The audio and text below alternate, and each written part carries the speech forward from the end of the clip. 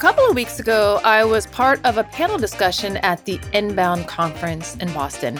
Our topic was authentic and inclusive brands, and my fellow panelists were Natasha Pierre of Shine with Natasha and the Shine Online podcast, and Sundas Khalid, a data scientist at Google and host of a popular YouTube channel on data science, tech, and related career topics. Conferences are great and all, but everyone can't always attend for a variety of reasons. So I'm excited that there's a way to bring a piece of the conference to you wherever you are. So after this short break, you'll hear our panel discussion, which was recorded live at Inbound. How to be an authentically inclusive brand is one of the most common questions I get. We covered the topic from several different angles, so I hope you enjoy. Okay, I've got another podcast recommendation for you. It's Latinx in Power, hosted by Thaisa Fernandez. It's brought to you by the HubSpot Podcast Network, the audio destination for business professionals. This podcast features interviews with top-level executives, entrepreneurs, and innovators from Latin America, aiming to demystify the tech industry by providing listeners with insider perspectives and insight from Latin American leaders who have succeeded in their fields. I like listening to this podcast because I like hearing from a broad diversity of voices and hearing from and learning from their experiences. One episode I'm super excited to dive into is the latest one, Lead Generation Journey with Glenville Dixon Jr. Listen to Latinx in Power wherever you get your podcasts. Hello, welcome. That's a little bit of a vibe, right? How are you feeling on day 2? Feeling good? Woo! Okay. So welcome to the Authentic and Inclusive Brands Conversation. This is going to be casual. We want it to be inspirational, but also actionable for you. And we're going to kind of kick it off with some introductions. So Sonia, take us away. Hi, I'm Sonia Thompson, host of the Inclusion and Marketing podcast. I am also the founder of Thompson Media Group, where I help brands grow by helping more people feel like they belong. Hi everyone, I am Sundas Khalid. My full-time job, I work at Google as a principal analytical lead. And my side hustle is I'm a content creator and a YouTuber, and I'm also part of the HubSpot YouTube network. And I'm really excited to be here. And I'm Natasha of Shine with Natasha. I'm a video marketing coach, and I also host the Shine Online podcast. So we have a good mix of industries and backgrounds. And so we're going to be sharing our perspectives and just diving right on into the conversation of just like what makes an authentic and inclusive brand. Sonia, what do you think? All right, so I like to always separate the two and then come back and put them together. So I'm going to tell you a little story first. My husband is from Argentina. And as you all might know, Argentina won the World Cup late last year. So my husband, his family was very excited. So right after that, my husband's family came to visit us in Florida, and they brought my husband, myself, and our daughter 3 Argentina World Cup shirts. Now, these shirts were fakes, right? Like, they were cool. We took pictures. We were super excited about them. But my husband never wore that shirt outside of the house because it wasn't a real shirt of the World Cup for Argentina. So when we got to Father's Day, I knew he wanted one. So I went on the Adidas website. I ordered the shirt. I paid all the money for it because it's not cheap. But whenever he got it, it had the embroidery of the 3 stars showcasing that those are all the World Cups that Argentina has won. It had Messi's name on the back. He loved it. He's worn that shirt so many times outside since then. Why? Because it was an authentic shirt. It was true to form. We were able to see the craftsmanship in it. Authenticity makes a difference, especially whenever you're looking at it close up. Now, when it comes to an inclusive brand is one that has intentionally chosen to acknowledge the many ways in which the people that they serve are different. And then they take it a step further to incorporate those differences into their marketing, into their overall culture, and the way they show up, acknowledging and making sure that the people that they serve feel like they belong with them. Now, one caveat, being inclusive, actually 2 caveats. Being an inclusive brand isn't just about the marketing. It's about everything that you do from top to bottom. the inside matters just as much as the outside. So we want to make sure that your team is inclusive, you have an inclusive culture, and the way you show up for the people that you serve is also inclusive. And the other caveat I want to make sure that I let people know is that when it comes to being inclusive, that does not mean that you have to be serving everyone or including everyone. That is something that gets a lot of people hung up and makes them pause a little bit before taking time to really focus on being an inclusive brand, because they think that they have to incorporate all the different dimensions of diversity. So it's more so about choosing which of the elements that you're going to serve, whether that's race, gender, sexual orientation, body size, age, degree of ableness, people with dietary restrictions. There's so many dimensions of diversity. So it's more about figuring which are the ones that you're going to focus on and then pulling them through. So if you put authenticity and inclusive brand together, it's really those brands that have taken the time and have been proactive about the craftsmanship of making sure that they are infusing inclusion into everything they do in a way that makes people feel like this is the real deal. This isn't something that they just kind of slapped on at the last minute and put out into the world, hoping that they would pass it off as something that's real. Nobody wants a fake, right? Nobody wants a fake if they can have the real thing. And people who are used to being excluded, they want the real thing. And I think what a really important note to that is that it doesn't have to be done perfectly for it to be impactful. Like, there's no way we'll be able to get it right all of the time, but just the intention of, I'm going to do my best and make this like a deep part of what we're doing, I think makes a really big difference. And I'd love to just share some of our personal experiences as well to kind of give some like in real life context, whether it's been directly for us in the workplace or as creators, or even what we've seen other brands doing. And as we're kind of sharing our stories, I want you to kind of think about it, right? We're not calling people out. This is not a tea fest, but I think it's really important to kind of just think about, wow, this is when someone really got this right. And then this is also when maybe they kind of miss the mark, and see where those common threads are. So Sundas, do you want to kind of share your experiences there? Yeah, I'm happy to share. A little bit about me is that I'm a first generation immigrant. I'm a first female in my family to graduate from a university program. I'm a brown woman. I'm Muslim. So there are so many dimensions to me. I'm a that when we talk about diversity, we're not talking about just like one side, or you're just not. It's just not your color. It's everything inclusive. So that's me. Like, I'm multidimensional. And when I'm talking about the workplace settings, oftentimes we see like on career websites, you'll see like there's a very diverse set of representation when you're going and applying to jobs on those websites. And what ended up happening is that when I started my career, I ended up in a team where I was the only woman. And I was the only woman in that team and the only brown woman on my entire floor. That made me feel like, that do I even belong here? Like, did I just get lucky? Am I a fraud? Am I a fake? Like, how did I end up here where I don't see anybody like me? And when you're starting your career, it's very important for you to see successful role models who look like you, because that's only when you know that if that person did it, they look like you, they come from a similar background, similar struggles. If they did it, then you can too. But if you don't see that, that's very discouraging. And there is a term for it. It's called the imposter syndrome.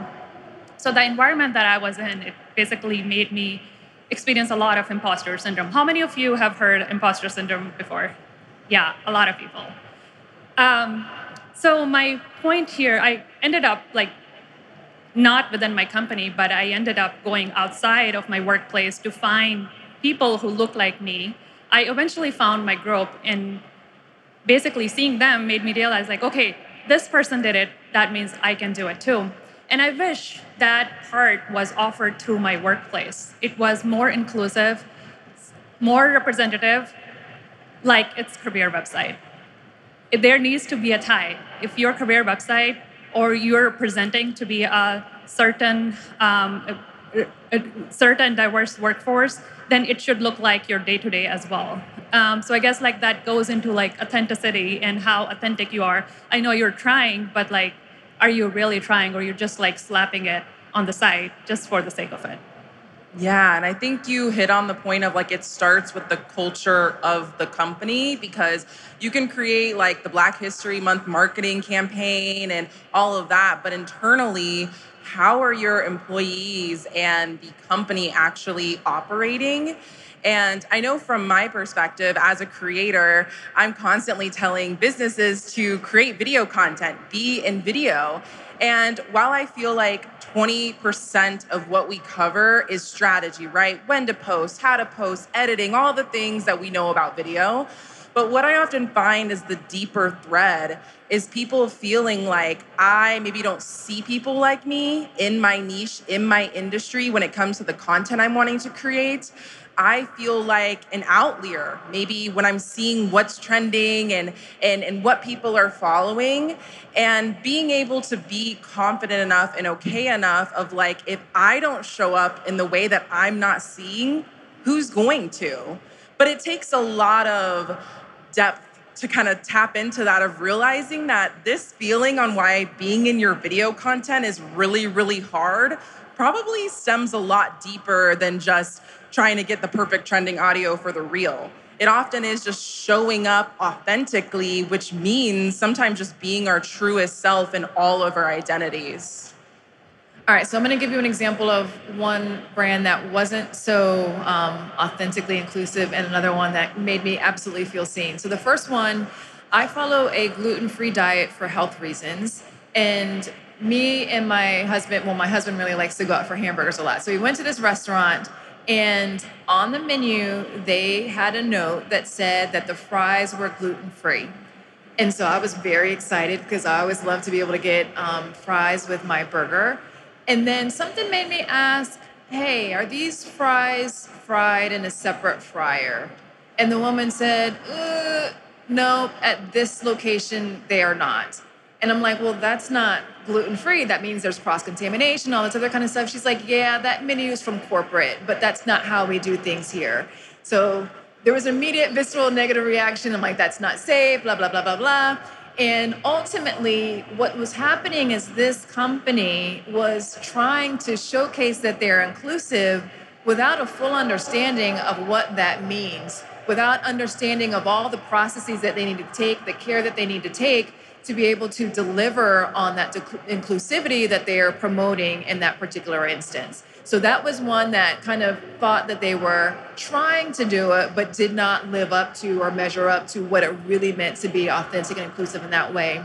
On the other end of the spectrum, which was a Super Bowl commercial that I saw a couple of years ago from Amazon Alexa.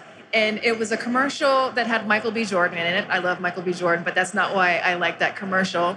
It was because the lead character in that commercial was a Black woman who had dark skin and natural hair.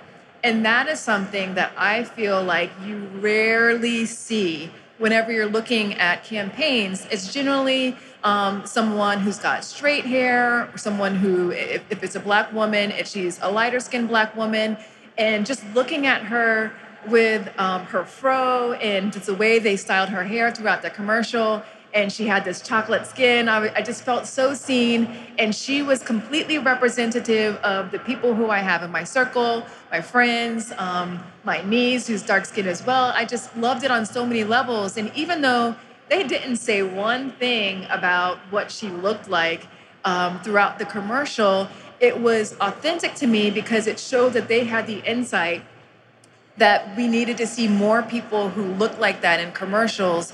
And it didn't have any negative impact on other people. I don't think that anybody who wasn't a dark-skinned woman with black hair saw that with natural hair saw that commercial and felt excluded by it. But it very much spoke to people who are part of that community who don't see themselves reflected in that way. So I thought that was a fantastic job of being authentic and inclusive at the same time.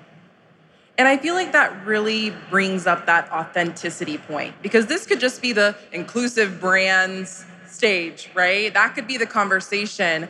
But I think where we've talked about people getting it right and where people are getting it wrong often comes down to making it feel really authentic.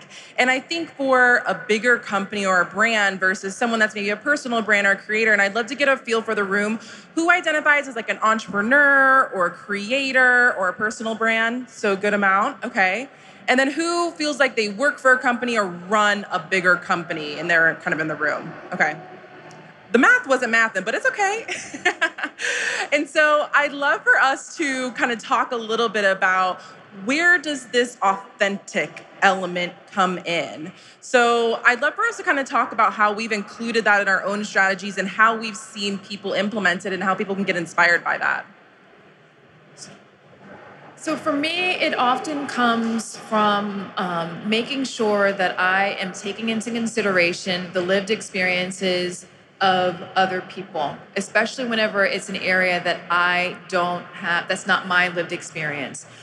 So whenever it came time for me to focus on being inclusive, specifically from an accessibility standpoint, I went out and made sure that I spent time talking to people who were from the disability community to make sure that I was thinking through things. I did an interview with a woman on my podcast, and she was explaining to me about how transcripts for podcasts for somebody who needs them isn't always a very consumer or user-friendly experience, because it takes her 7 or 8 clicks to get to the transcript, which for someone else who is a hearing person to listen to a podcast, might only take you 2 clicks to get there. So she's like, it's accessible, but it's not equal access, right? So going through and understanding and talking to her and understanding more about her experiences helped me to show up more inclusive in a manner that was going to make her feel seen, like she was cared for, like I designed the experience specifically with her in mind, rather than as an afterthought. So it always, for me, goes back to how can I include more people in the conversation, in the process, to make sure that I understand fully the way in which I can show up for them in a manner that makes them feel like I designed it specifically for them. Yeah, that's a great point. I would like to share, I am a content creator, and I create content on YouTube and Instagram. And one of the things, like for those of you who are content creators, is one of the advice that is given is like niche down. You have to be specific to find your target audience. That's great. It helps you grow. That's how I grew. The problem with that is that when you're so niche down, you are just showing one side of what you have to offer. For example, I talk about data science and data analytics and AI, but there's so much more to me. I'm not just like those 3 things. I am a woman of color, I have a mom, and I'm a fitness enthusiast, I love nutrition. I have good days at work, and I also have bad days at work. So for me to just use my platform just to talk about things that are those 3 things, it's just I'm not bringing my full self and not being authentic, and I'm not putting my complete self out there. And it's harder for people to relate when it's just like those 3 dimensions, because humans want human elements to connect to.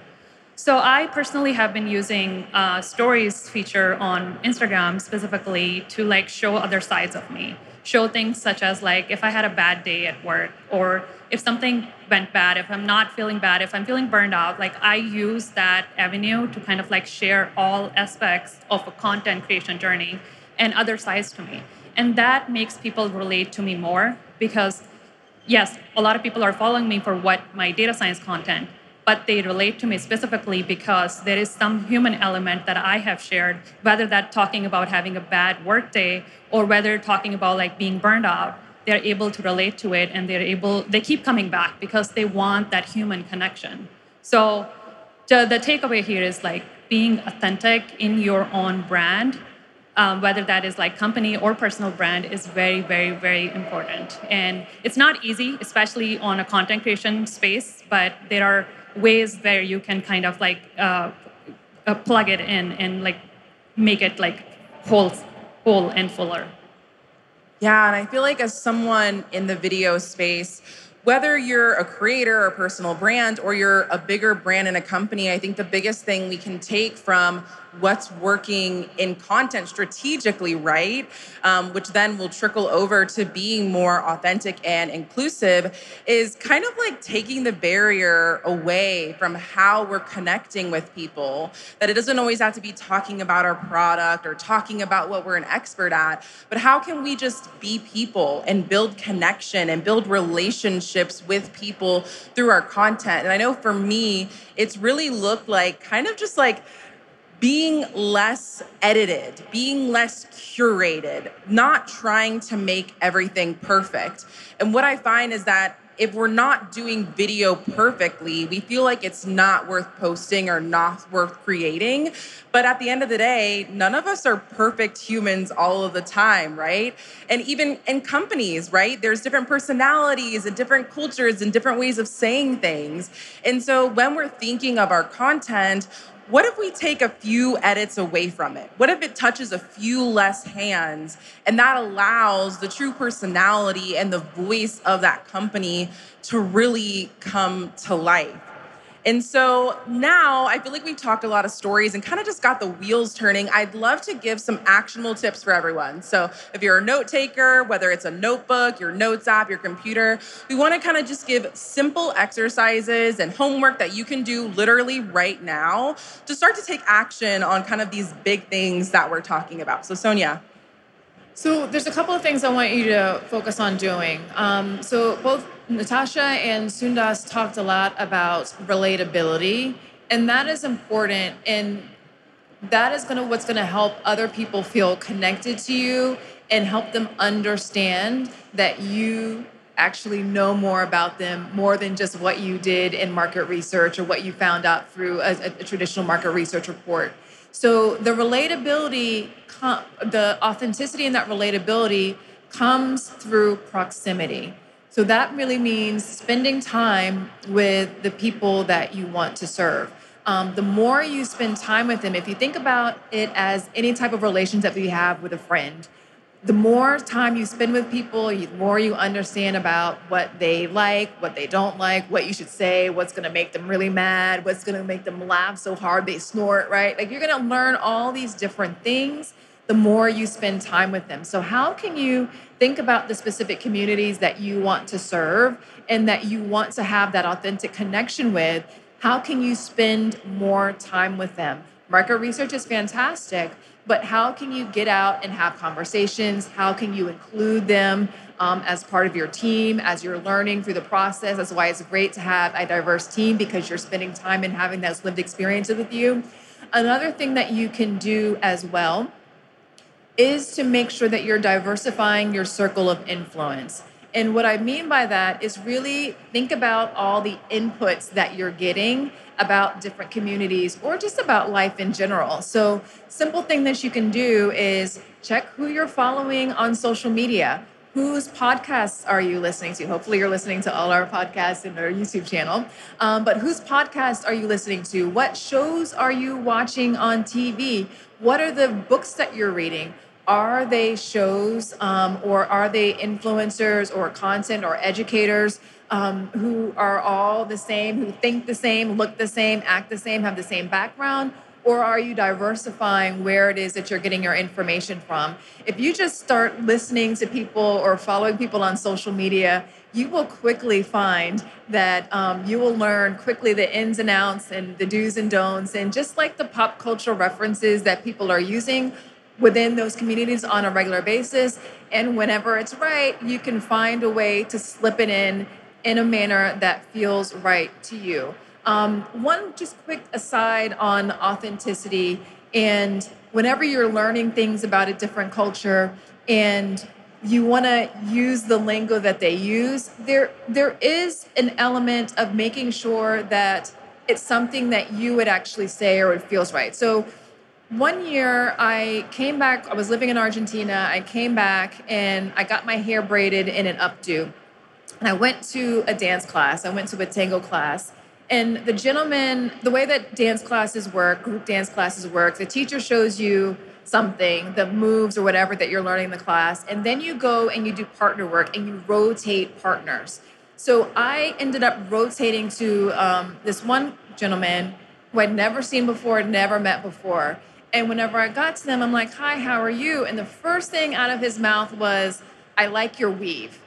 And I was appalled. I had the immediate visceral negative reaction because that's just not what you say to someone. And it sounded like, or it felt like he had just heard people talking about weave in some, social context and setting, and he thought that was something appropriate that he should say to me. And the whole thing just backfired because all I wanted to do was get away from him. There was no relatability. It felt like it was inauthentic, and it felt like an abuse of the conversation. There was no trust there. So what we don't want you to be like the "I like your weave" guy, right? We want you to make sure that as you're learning about the ways in which people communicate from different communities, that you are able to understand and use that and communicate in a way that feels right and authentic to you. And the way you do that is by just, of course, always spending time with them. Spending time, there's no substitute for that, but that really will help you from an authenticity standpoint. That was great. Thank you. So there is a saying that is, diversity is getting invited to the party and inclusivity is getting invited to dance. This is a quote by Verna Myers. Who has heard this before? Anybody? Okay, two people. Two people have heard it. So if you think about this quote, it's deep. So, but it doesn't have to be deep. Like, one takeaway, and I will keep it very simple. One takeaway, one homework that I want all of you to do is the next meeting that you go into, whether that is your personal or professional at the workplace or beyond, go into the meeting and see what kind of environment is being created. Is everybody speaking up? If there's like one or two people that are not speaking up, are you pulling them in? Are you just holding a space for them? Are you saying like, "Hey, Jessica, do you have something to say?" Create a space where people feel comfortable sharing their ideas and are willing to open up. And if somebody is not comfortable, if somebody is shy, like bring them in, make them comfortable. So these are like simple things that you can do in your everyday life at workplace and at outside to be more inclusive as your own personal brand as well as the workplace where you are at. So I'll stop here. Yeah, that's so good. I feel like it's actually something we could almost do right here at this conference is like bring people into the networking and the conversations that you're having. And I think that gives you so much power because often if you're maybe not the head of the company and you're a part of something, it can feel like, how much change can I really make? But just being like, "Oh, I'd love to hear from this person. Like, I'd love to hear what ideas they had or follow up on something they said only maybe briefly." I think that makes a really big change and impact. And for me, my homework for you when it comes to your content, your marketing, your videos is just do an audit. Look at the people that you're trying to include. Look at the people that you're trying to connect with. And do you see that in how you're creating content? Whether it's the brand voice and what you're actually saying, whether it's visually from the photos and the video content and who's actually in the content, who's holding the products. Can I see the people that you're trying to include?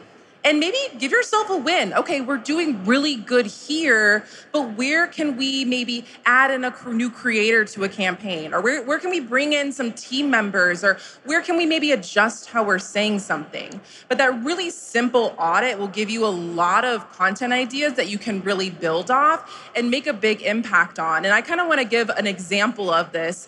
Is when I was planning my wedding almost a year ago, when I was looking for vendors, when I was looking for hair and makeup inspiration, I felt like I saw no couples or no photographers or no vendors that really represented us.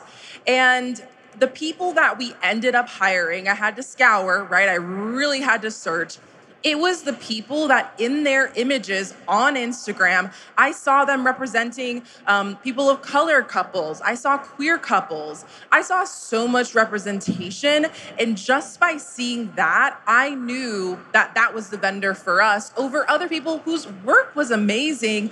But it was simply by going to their social content that allowed me to be like, wow, we can be feeling safe. Our families can feel safe and seen and appreciated. And I don't have to feel excluded in something that's a very personal event to me. So I feel like it shows how just the smallest things that we're using when we're creating and marketing can really make a big difference. So we'd actually love to transition to a little bit of a Q&A portion. We got a lot of our community to submit some questions that I'm sure you all are thinking on, kind of like just diving a little deeper, right? So one question is, authenticity often requires a deep understanding of your target audience, which we've definitely talked about today. Could you provide insights into how brands can conduct meaningful research and engage their customers? So how can we just get a deeper tap into the people we're trying to connect with? So do you guys have any tips there? I will start by saying that, like, if you are a business and you're building a product or a service, are you building that product and then looking for a customer? Or are you looking for your customer first, trying to identify the problem, and then you're building the product or service? If you do it, the latter, then you already know your target audience, right? So I think there is like a fundamental way of doing business that could lead to a healthy brand and understanding your audience better. So if you've done your homework, then yes, like you will be able to like find your right target audience because you are solving a specific problem. And in order to solve that problem, you have actually done your research to figure out what problem you're solving, who you are solving for, and where your customers are. And of course, like it's not gonna be perfect when you're starting, but eventually, if you have started that way, then you kind of like build on top of it. Like once you have built your brand, once you have built your service or your product, you kind of like work toward like researching more, like ask questions, like hold research studies, like hold consumer studies, like invite users to sit in your room and like test your products and ask them questions. Like there's so many ways to kind of like do consumer surveys. They're like online, you can do it digitally. If you have a physical product, you can have people use it in person.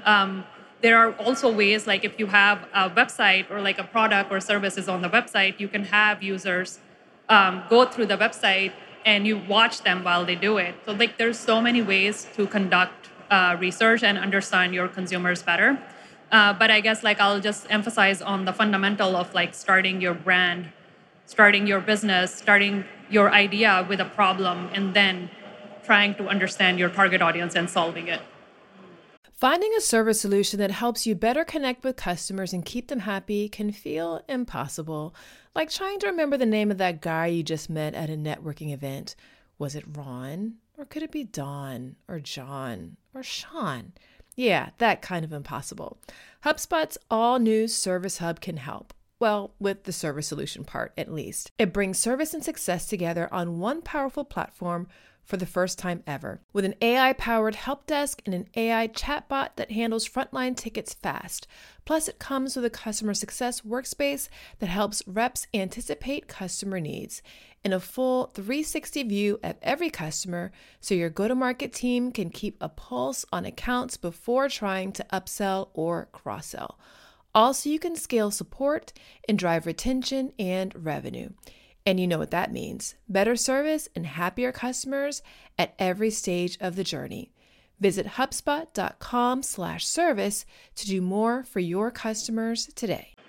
Another thing to go through or think through as you're figuring out how will you develop sufficient degree of cultural intelligence for the people that you're serving is whenever you're doing market research, make sure you have people who are parts of those communities with you throughout all phases of the research. So it's helpful to have them as you're developing your discussion guide, as you're creating your surveys, because they can help give you the insights that you need to know what are even the questions that you should be asking to understand more about their experiences so that you can later on get the answers that you need.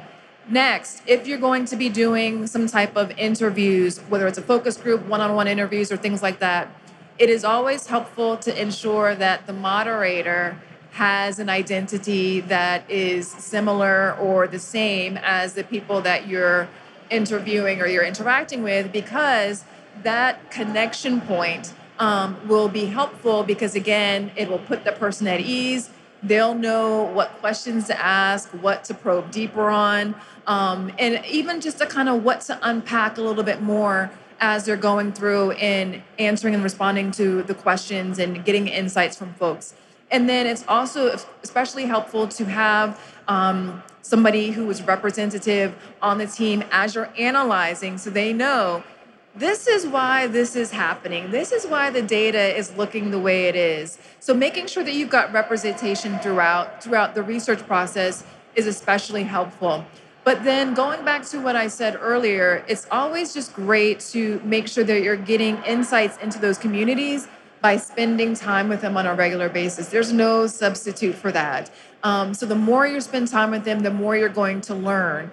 And then, of course, always having people on your team who are parts of the communities in which you are trying to serve. That person's lived experiences, that point of view is always going to be helpful as you're going through the process throughout. Now, one caveat to this: if you're in marketing and you're trying to reach someone from the LGBTQ plus community, don't go to the queer woman who works in accounting and ask her to co-sign on all the things that you've just done from a marketing standpoint, because one, she's not a marketer. Two, it's not her job to understand or be the voice of an entire community. And really, it's the job of the marketers or whoever it is that's going to be doing that particular job to have a full understanding or cultural intelligence and understand what they need to know about that community. I feel like that's so good. And I feel like something we have access to, all of us, is social media, right?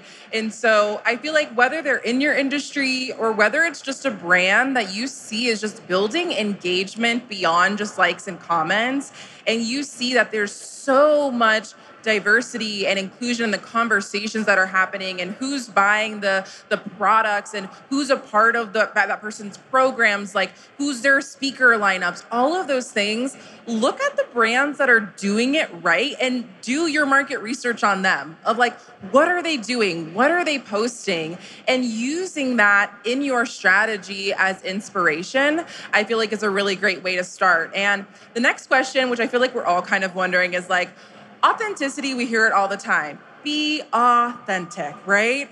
And it's such a buzzword, but I feel like this really means going beyond just doing a campaign once a year, right? Or just saying something specific or just having one like tokenized person in your marketing materials. So how can we make this a bigger part of the culture so it does feel authentic, because it's really a through line that we're doing all the time? For me, it always goes back to your values, right? You do what you are. So if your values say that you are inclusive, everything that you do will have an inclusive lens that the way in which you operate and the way in which you show up. If your goal is just to extract from a particular community or just to get them to buy more of your stuff, it's going to come through as less authentic in terms of what is it you're trying to accomplish, because it's going to just feel like you are trying to get that person to buy whatever you've done. I was doing some interviews with consumers last year, and there was one gentleman who talked about representation specifically in media and marketing. And he's a Black guy, and he was like, he really hated it whenever it felt like brands were just swapping out photos of people and just saying, all right, here's a Black person in an ad. Are you happy? Come buy my stuff now. And it just felt very disingenuous, like we don't actually care about your community, but we're gonna change up this visual imagery in the hopes that you will feel like you're seen, you belong, and that we want you to come. ultimately you have to be able to communicate that you care and that you see the people and that you understand more about their plight, more about their journey and what it is that they're going through. LinkedIn is a sponsor, and LinkedIn has done a wonderful campaign in partnership with Dove, which is the Crown Act, which is all about helping make sure that there is no hair discrimination, which disproportionately impacts Black women or women who wear natural hairstyles. That was based on an insight specifically about what they knew about this community. Will that help more women buy Dove? Sure, it probably will. LinkedIn is doing this as well. Will that help more women work and partner with LinkedIn? Yes, it probably will, but they know that it's authentic because these women are able to see that they're caring about things beyond just whether or not I'm buying this product, this soap, this shampoo, whether or not they're using LinkedIn. They're actually doing things to support and elevate and advance the community at the same time.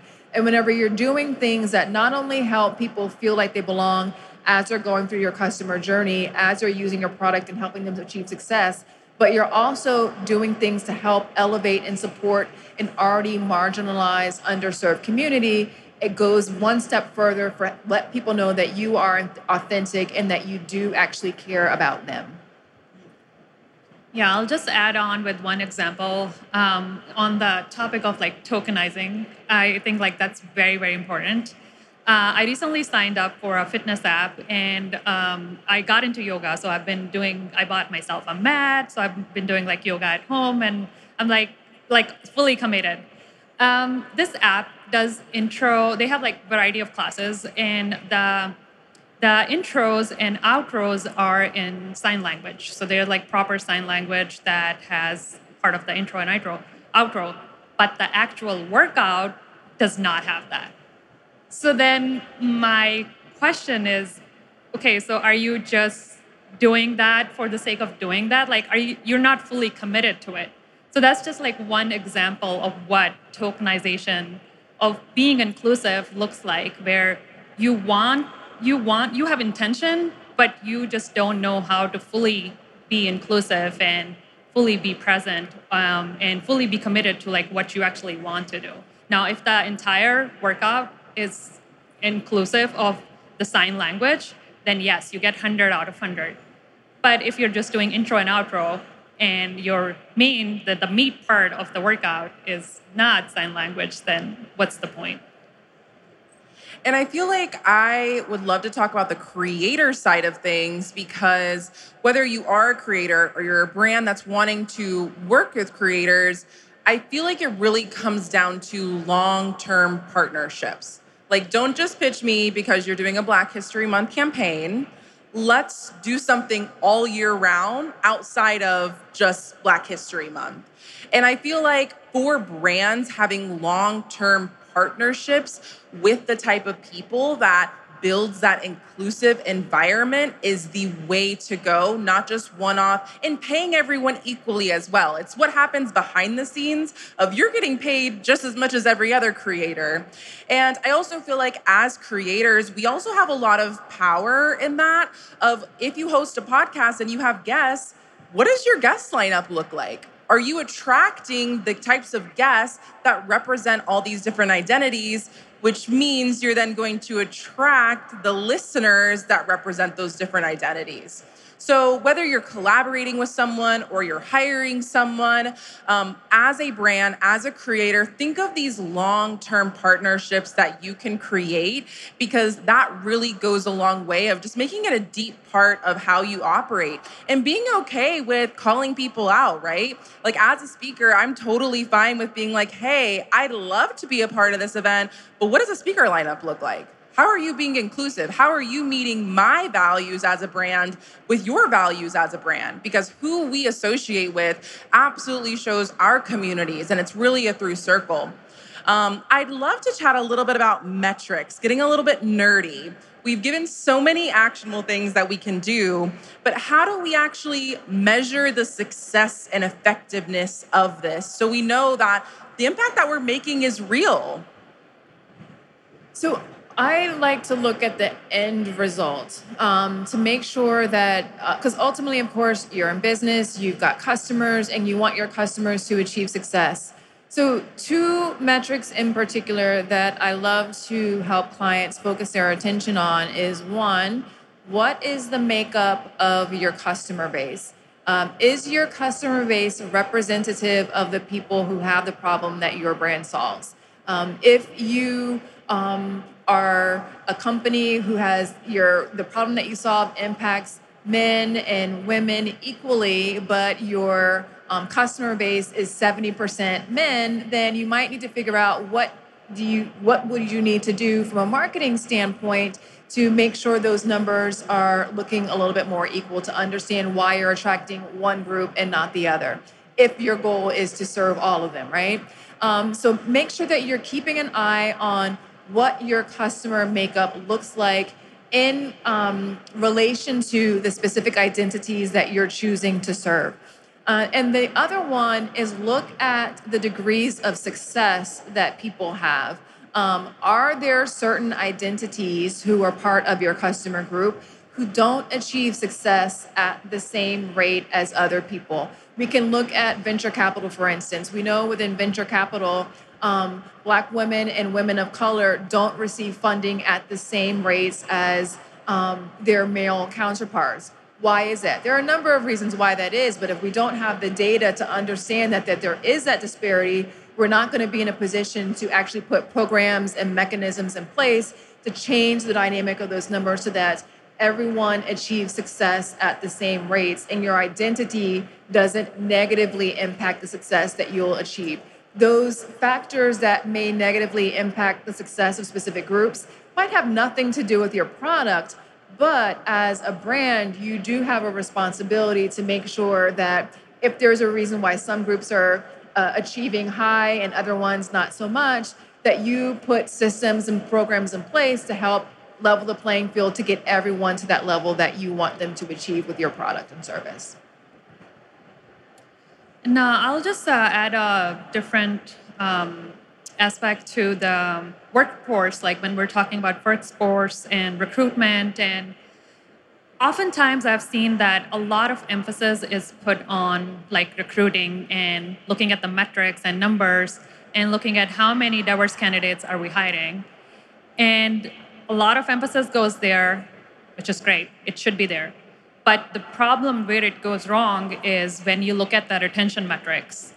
If you are hiring a diverse set of recruits, how are you retaining them? Like, look at your retention metrics and see if your diverse candidates are leaving more than your non-diverse candidates.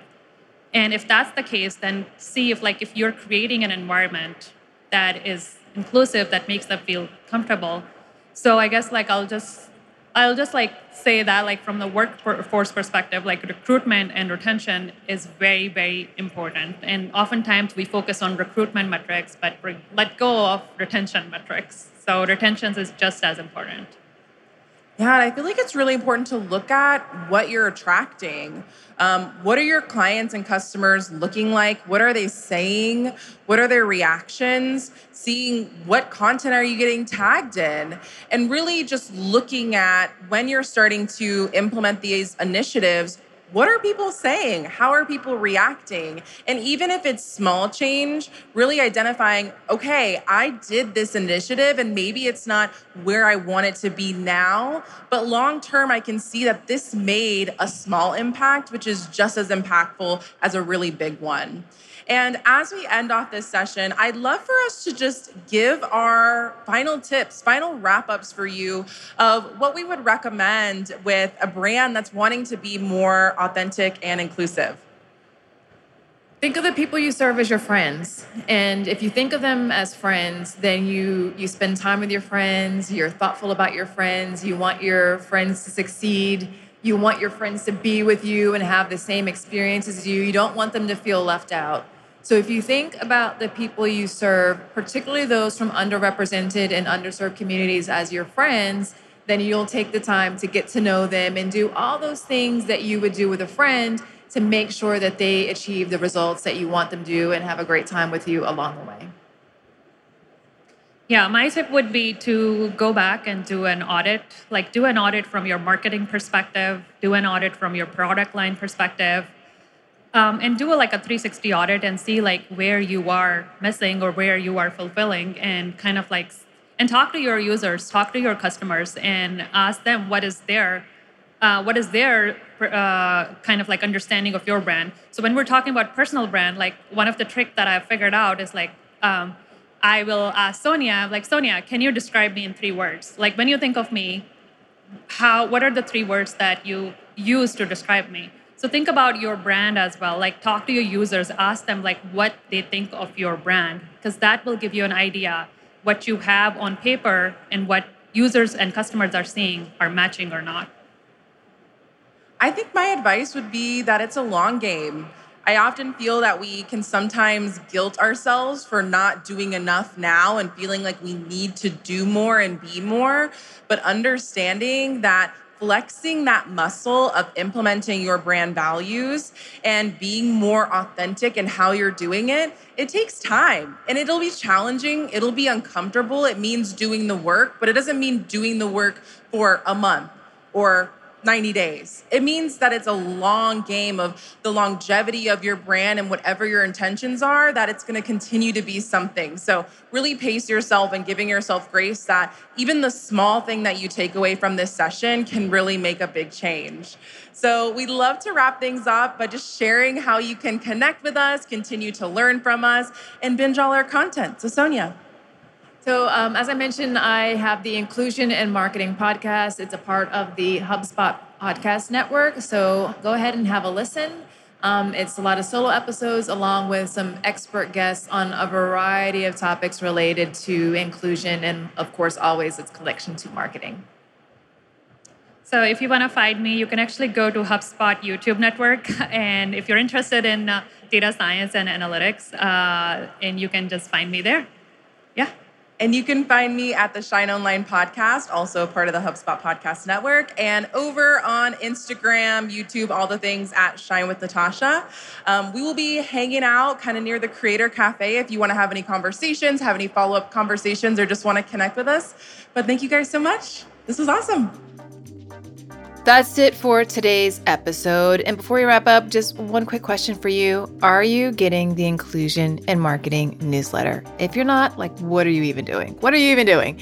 Each week, I send news, analysis, insights, stories, and other tips to help you build an inclusive brand that makes more of the people you serve feel like they belong with you. Go to inclusionandmarketing.com/newsletter to get signed up. I'll also drop a link to it in the show notes so you can access it easily.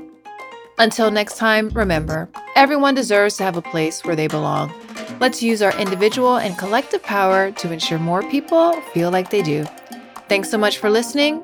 Talk to you soon.